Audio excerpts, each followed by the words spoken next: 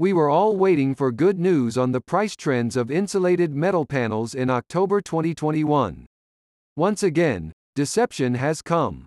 Let's see in detail what factors are influencing the price increase for insulated metal panels so that we know what to expect from the near future.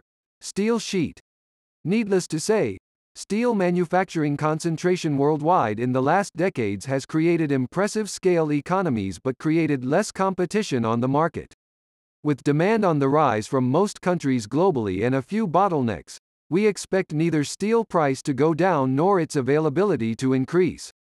The price trend is upwards.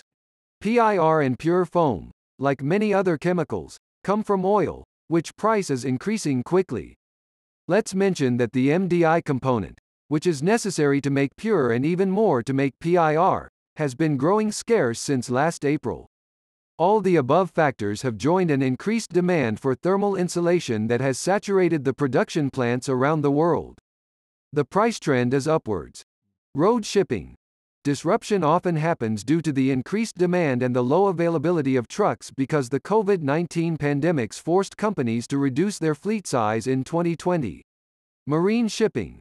We all know that the last 6 months have seen significant disruption in the world's ports that caused shipping prices to grow 15-folds. Forecasts are dire, as container demand is still soaring, and it seems that the situation will last until mid-2022, analysts say. What are our suggestions for retailers and contractors looking for good deals right now? First, don't believe this situation will end soon. The demand for insulated metal panels, like many other products, is steadily high, and as production and shipping fall behind, prices will grow higher. Second, remember that we have just entered the last quarter of 2021, and corporations are willing to spend their budget and finish their projects, so we expect demand to peak in the next 60 days. Be prepared.